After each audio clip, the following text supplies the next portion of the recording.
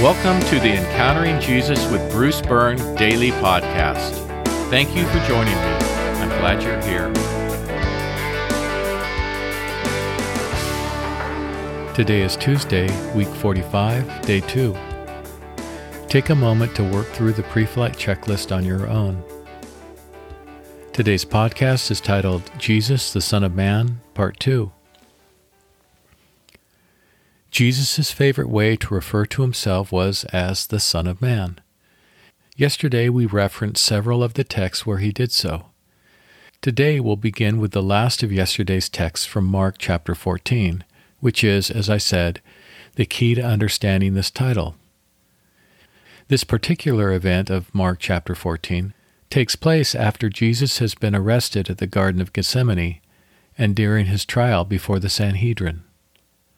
Again, the high priest questioned him, "Are you the Christ, the Son of the Blessed One?" "I am," Jesus said, "and you will see the Son of Man sitting at the right hand of the power and coming with the clouds of heaven." Immediately following this statement by Jesus, the high priest tore his clothes and said, "Why do we still need witnesses? You have heard the blasphemy. What is your verdict?" They all condemned him as deserving death. Then some began to spit on him, and to blindfold him, and to strike him with their fists, saying, "Prophesy." The guards also took him and beat him.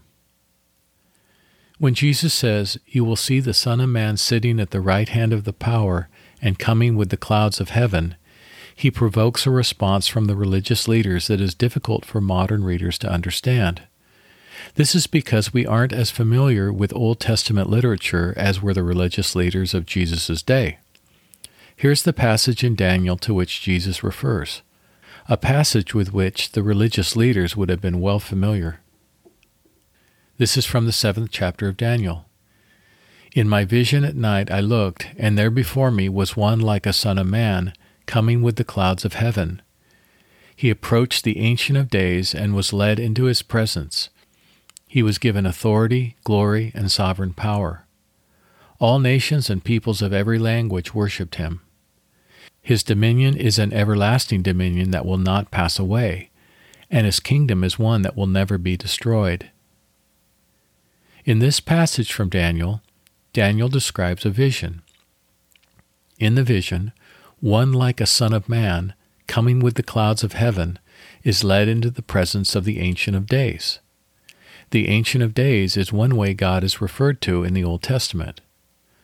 Once in God's presence, the Son of Man is given authority, glory, and sovereign power. He receives universal worship. His dominion is described as everlasting, and his kingdom, according to Daniel's vision, will never be destroyed. For generations, the rabbis had wondered who this Son of Man could possibly be. Now Jesus, having been asked if he is the Christ, the Son of the Blessed One, replies, "I am, and you will see the Son of Man sitting at the right hand of the power and coming with the clouds of heaven." Jesus is claiming to be the Son of Man of Daniel's vision, the one whom all nations and peoples of every language will worship. Here are today's questions. Question 1. Why do you suppose the title Son of Man is Jesus' favorite way to refer to himself? Question 2. Why does the chief priest respond to Jesus' claiming to be the Son of Man in the way he does? And question 3. How might Jesus' allowing himself to be spat upon and beaten indicate to the religious leaders that he was not the Son of Man? For today's meditation and worship, think about what it means that the Son of Man did not come to be served, but to serve, and to give his life as a ransom for many. Praise Jesus for giving up his life for us.